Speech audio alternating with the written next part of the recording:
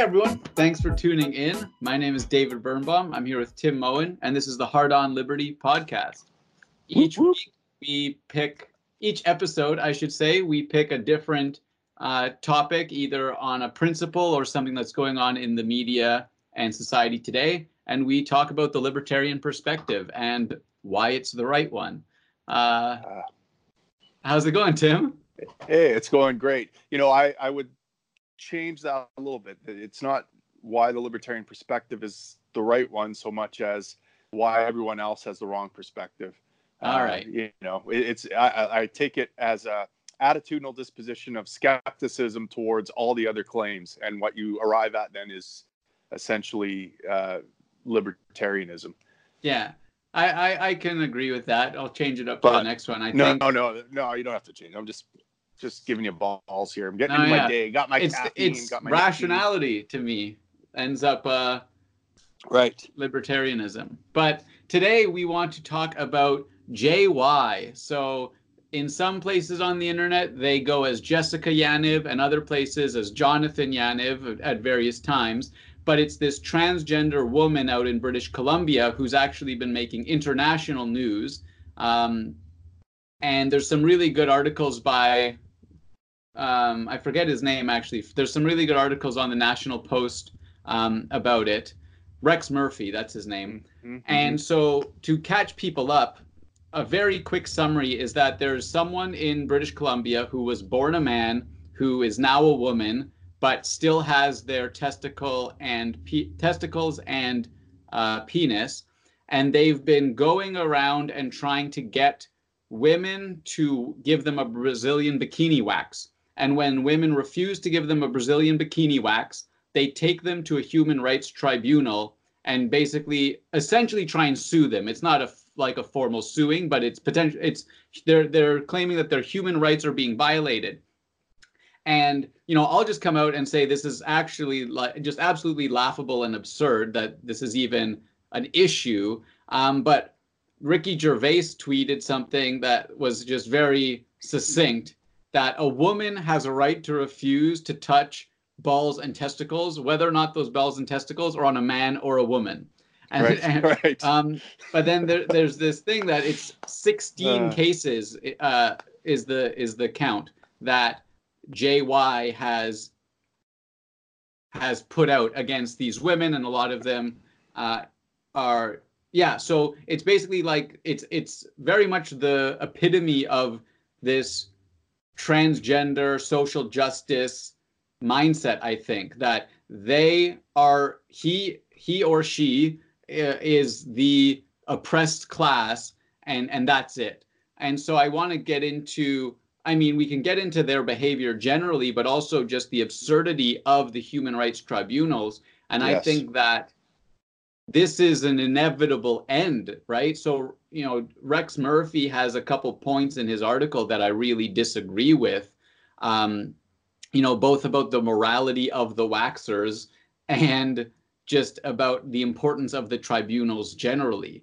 But I think the laughability of this proves, I think it was inevitable, and it proves the uselessness of them. But I'd love to hear your thoughts on all this. Yeah, I mean, this case is really highlighting the craziness that is these human rights commissions and tribunals in Canada, right? People shouldn't be focused on this deranged woman or man or whatever so much as they should be focused on this completely unjust human rights tribunal, which is essentially a kangaroo court, which uses different rules for evidence and due process than a court does. So it doesn't have the same standards that an actual court does. And it's ruining lives. I mean, this is just the latest case, right? I mean, you can go back through the human rights tribunal history. You can look at, comedians who have been fined. There was one comedian, I think he was fined something like $40,000 for harshly dealing with two hecklers who happened to be lesbians in his audience. Mm-hmm. Another guy was fined a huge sum for making a joke at the expense of a disabled boy, right? The joke went something like, he donated to this kid's Make-A-Wish Foundation or something, and then the kid didn't die, and he's pissed because that's why he donated the money or something. It was something like that, right? Like, okay, it's somewhat offensive, but do we have free speech or don't we, right? Ezra Levant famously spent $250,000 defending himself from an imam who took him to a human rights tribunal because he republished the cartoon of the Prophet Muhammad in his publication, the Western Standard, back in the early 2000s. So if you recall, there was this Danish cartoonist who published a cartoon featuring the Prophet Muhammad, and he was then assassinated. And Western media refused to display or publish the controversial cartoon. Ezra Levant was the only one who had the balls enough. He had balls as big as this Yanis person. He was the only one that had balls enough to publish this thing, and an imam took offense to it. And Ezra Levant, he won his case, but he spent $250,000 defending himself. Now, not everyone has that kind of those kind of resources. He was able to crowdsource it and get his support behind it and make it into like a political football, but he would have been steamrolled over, right? Like there was a pastor a few years before that in Red Deer, I believe, who made some kind of remark disparaging homosexuals in his church or something, and it offended someone, and he got taken to a human rights tribunal. And I think one of his things was he was no longer allowed to speak about gay people in front of a congregation or send any emails that referred to gay people at all, right? So like, here's a guy who in his own church can't say the things that he wants right now. Okay, we can say that they're terrible things maybe that he's saying, but listen, that's what free speech is. So are these human rights tribunals defending the human right of free speech? Are they defending property rights? Are they defending your right to exclude people from your body, from your business, from your home? No, they're doing the exact opposite.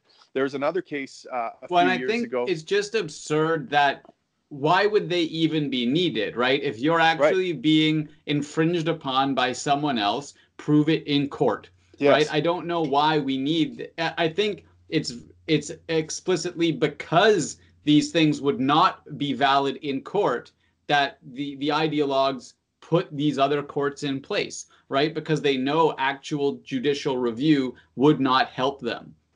And I think it's so absurd, like you said, even this can ruin lives. So some of the ladies have had to shut down their businesses, right, in this specific case. But it is, I think it is important to talk about that this isn't new, right? This is what these courts exist for. And this is just like a laughable extreme. But I want to highlight the other side of it, that I think the transgender narrative people are terrified to talk about. Right. So Rex Murphy also highlights that none of the mainstream media is even talking about this at all because they're terrified. Right. Because they're terrified of saying transgender and being like, lynched on Twitter or whatever it is. Right. And so I think it's important to talk about that. It's just it's like two separate tenets of this ideology are finally intersecting, and we're just seeing it presents a clearer picture, because a lot of these things have been in isolation, each stream of this absurd ideology, and now we're finally seeing what happens when they coalesce. Yeah, and the other thing that it is really indicative of is how sick we're becoming as a society in terms of our ability to think clearly about these issues, right? And we've become so inundated that rights mean positive rights, like that if I have a human right, it means that others have an obligation to do something for me, right? It's not the negative rights connotation, right? And this goes to why the media is scared to talk about this, because everyone in Canada, our neighbors, all these people, they all assume that a human right just means that the government should force people to do things for you, right? And so healthcare is a human right, so you have to give me healthcare. So to them, like LGBT and transgender rights mean that we have to treat them specially, that we have to give them special status, that we have to give them things that none of the rest of us are entitled to, right? Like I can't walk into a bikini wax shop and demand I get my balls waxed. Could But I if take you them to human claimed you're a rights? woman, all of a sudden, well, it's this oppression Right, Olympics thing, right? You know, a transgender person is more oppressed than a woman. So you as a cis male can't do that. But the argument that this Jessica Yaniv is making and not getting tossed out is that because she's a trans woman, she has to get these things, right? right, And I mean, also just the fact of there being such a high number and the motive is interesting, right? Like you can see the way this person, you know, I don't care to go into details of this person's personality, but it's right, alarming as well, right? I do want to highlight also bringing in a brief thing around Twitter is also that like this person has gotten multiple women banned from Twitter in feuds, right? So Lindsay right, Shepherd, from formerly from the Wilfrid Laurier University, this person was insulting her actual vaginal medical condition and other things, and then Lindsay Shepherd said you're a man and got banned from Twitter, right? So right, this right, it shows it's not as Twitter can do whatever it wants. It's going to fail as a company if it keeps down this way. That's fine. But it's important to note that this issue is in every aspect of society. It's in the governments, it's in the mainstream media, and it's in social media, which is it, which is why I think it's finally coming to a head. But it's interesting that this is the kind of sample case that quite a few people are starting to pay attention to. There was a right, publication ban as well, though. This has only recently come about when there's 16 of them now, right? right. The fact that it even got to 5 is absurd. That someone can claim that a woman has to touch their balls and penis, right? That like Yeah, yeah. that's fundamentally what it is. Right. Well, and this is why, I really want to drive this point home about how sick our culture is. And Mm-hmm. it's not because we have people that identify as transgender or whatever. It's because we have this conception of rights that is completely messed up, right? That it's an Yeah, obligation. Again, a libertarian conception of rights is you have the right to be left alone. That's it. yeah. Right. You don't have the right for people to do things for you. And so, Well, that's to the the privilege, right? Like to the that's right, and so to the degree that the LGBTQ community has been had their rights infringed is a degree to which they've been beaten. The way the system has made sodomy and gay sex illegal, which it's still illegal in some jurisdictions in the states on the books, as far as I know. The degree to which they prohibited gays from entering into marriages. And all those things libertarians have been fighting for a long time, but this now is extending the concept of rights into positive obligations. But it's yeah. only natural to understand that this was going to happen because we expect positive obligations. All sorts of, like you mentioned, healthcare is a positive obligation. If you think you have the right to healthcare, what you're saying is doctors should be forced to provide me with care, or someone else should be forced to pay for my my healthcare services. Yeah. These are positive obligations, and it's not just on the left; it's on the right as well, right? Mm-hmm. So we now see people wanting Facebook to be regulated, to be forced to do things, to be forced to provide a platform for people they might not want to provide a platform for, and same with Twitter. Again, we're overreaching here in terms of what Western civilization was built on, which is you have the right to be left alone. You must not infringe the liberty of an individual. And we're saying, because you have an obligation to me, we need government to force you to do things for me, right? And that's where this is all coming from. This is the conception of human rights that is so messed up. And yes, this was bound to happen. And it'll be interesting to see. There was another case where a Muslim barbershop refused to cut the hair of a lesbian female, right? A, because they don't touch, they only do men, and B, because, they disagree with that lifestyle. Now, we don't know what the result of that commission hearing was, because again, these things are often sealed from the public, right? And unless one of them speak up and explain what happened, we'll never know, right? So we don't know half of what's going on behind the closed doors at these human rights tribunals. I suspect that there are probably gag orders placed on the complainants a lot of times so that they can't speak about it, so that no more offense and hurt feelings can emerge. And so Canadians will never know the extent of it. This is why, Well, and it's the media's role to try and push past those silencing as well, right? It's their role to dig in and uncover this stuff that's going wrong. But they're, one, terrified of the current ecosystem and atmosphere, but also they're just not doing it generally. I don't know how, I'm new to following this stuff, so I don't know how long the media has been sick, but it's a huge problem. Listeners to this podcast get a 1-week free trial to the Warrior Path. So sign up now. The details are below. I was coming off a stint in management when I signed up for the Warrior Path, and I was pretty soft. I'm not going to lie to you, David. I was out of shape. I was huffing, and I had to come back to the floor, kick indoors, hump hose, fight fire, and I needed to get into shape.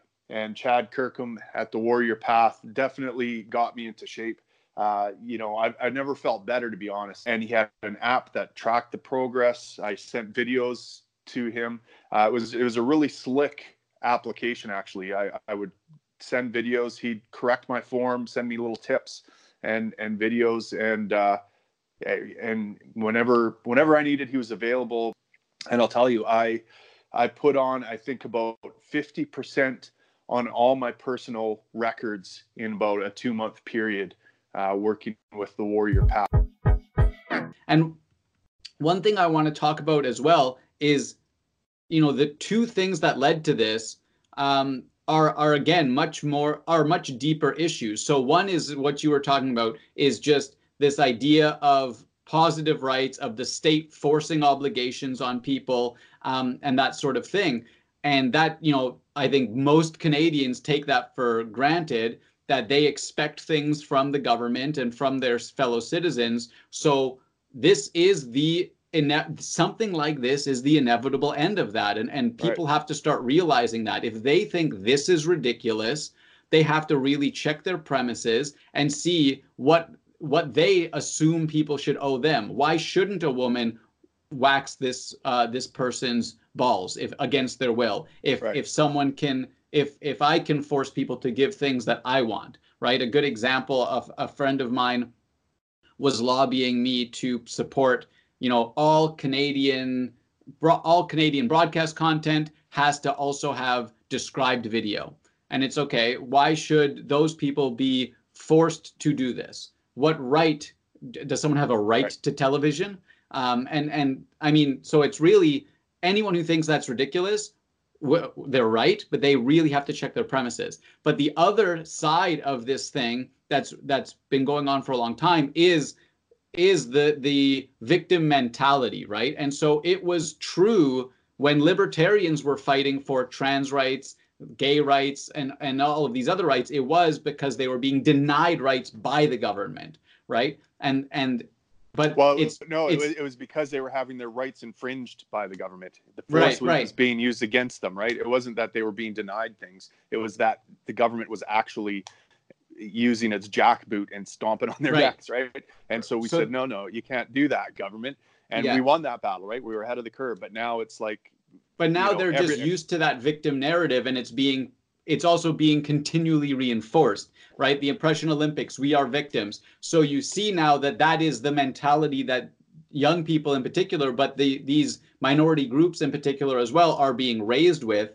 And so they see everything as in a victim narrative, and so whatever they don't get, they're the victim. And I think it's inevitable, again, that some people will take advantage of that. Right. And so you saw the big case in the US where there was a gay couple who thought they had a right to this baker to bake them a wedding cake. right? Not to have a wedding cake generally, which is still not even a right, but for this baker. And then, there was like cases of other people or the same couple going to another a trans person going to that same baker and trying to start a new case, and it was thrown out immediately, right? Right. But these people, it's an easy way to get public attention, to get notoriety. This person has done it with 16 people, right? So it's that narrative that, again, largely almost all minority groups have been preached consistently. So it's these two fundamental flaws in thinking that, again, have just come together in a very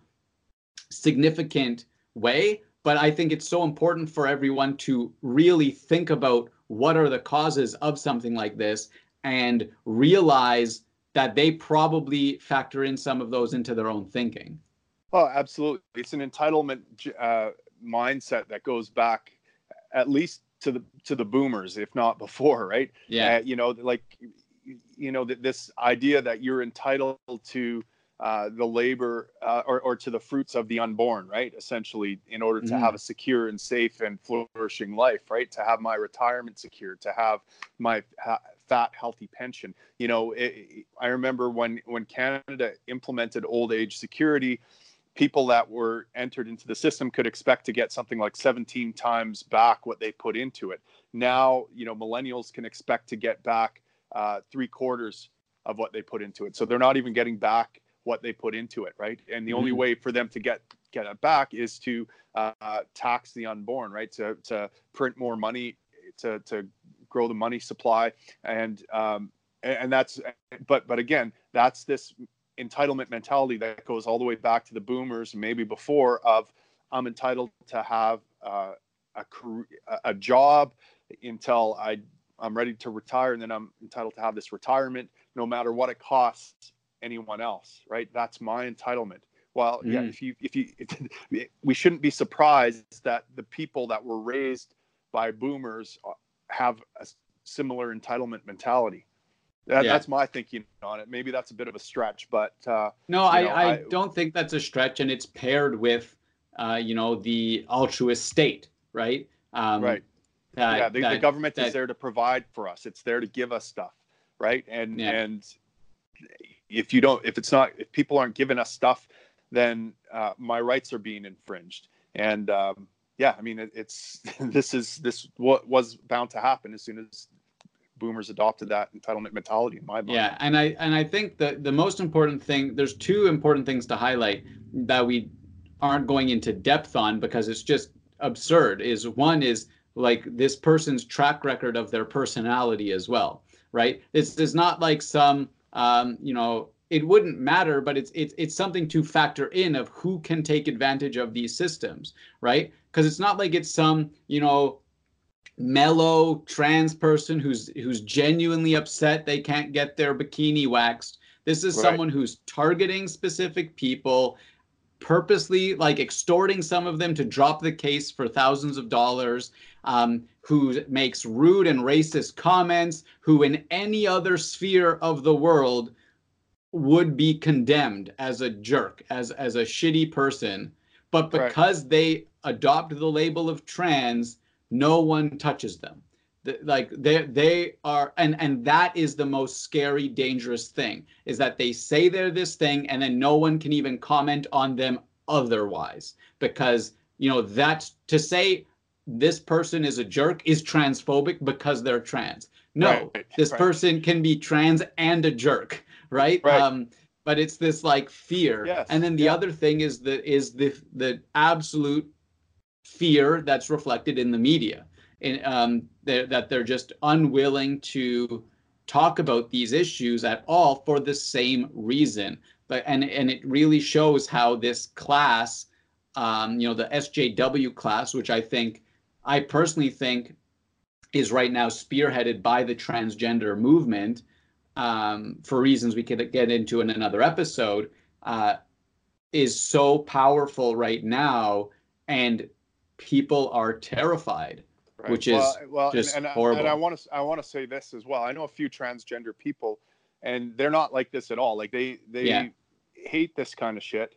They are just trying to live their lives in peace. In fact, our former president of the Libertarian Party was transgender, and I mean, he would not like this at all. Like, you know, I know a lot of people fighting for liberty who are transgender, who, again, they have the right conception of rights, that they just want to be left alone, that they have some gender confusion or gender, I can't remember the name for it, and dysphoria or whatever. And, you know, they're trying to sort out their lives, and they embrace the gender binary, right? They say, yes, there is such a thing as a man and such a thing as a woman. And I just feel like I was born into the wrong sex. Like I should have been born into another sex. I identify much more with this, and I want to try to remake myself and remake my body into that other sex. Now, if you erase gender, you're saying that they're that they're irrational, or that they're you know, you're insulting these people, right? Because they want to be this other sex that they identify with, and you know, and you're telling us that there is no gender, that you know, that these are all social constructs or whatever, that they're not related to biology at all. Well, I think we won't be able to get into we won't get into gender too much, because it'll take a long time, and I definitely want to talk about this you know, in depth. But I think it's important to note that, as scary as it seems for me or you or any person to speak out against you know, the yelling transgender front, it's more scary for people within those sects, right? Like, to come out conservative in a gay community, you can read about that, how the fear of that and these things, right? So it's quite alarming, but it's, again, who is implicitly voted as the leader of the movement in these you know, minority movements or whatever it is, when intersectionality. So I represent this community, and everyone in my community has to agree with me, and these sorts of things. When that happens, it's actually harder to break out from within the community. But you really need to start hearing these other rational transgender people talk. Right, because this Yanev character, right, is now the head of the transgender thing. Now, all transgender people are associated with this bully, this crazy person who's trying to force women to touch his testicles or her testicles. And so no wonder then when the rational, reasonable people don't come out and represent a community, and you know, maybe this is the first experience some people have of transgender people, is someone doing this. Yeah, I'm going to have a bad view of the community if that's who is representing them in my eyes, right? And that's a big problem that needs to be addressed. And when I try and highlight that, I'm called like evil or transphobic and these sorts of things. When it's like, no, each of these communities needs to start getting their shit together and actually engaging in proper public discourse. But they're terrified of their own communities, it seems. Well, this goes back to the tribalism that we're seeing throughout the political spectrum, right? So the left identifies all transgender as one thing. You know, the alt-right or the conservatives might identify all transgenders as like this Jessica Yanev, and this reinforces that stereotype or whatever they have.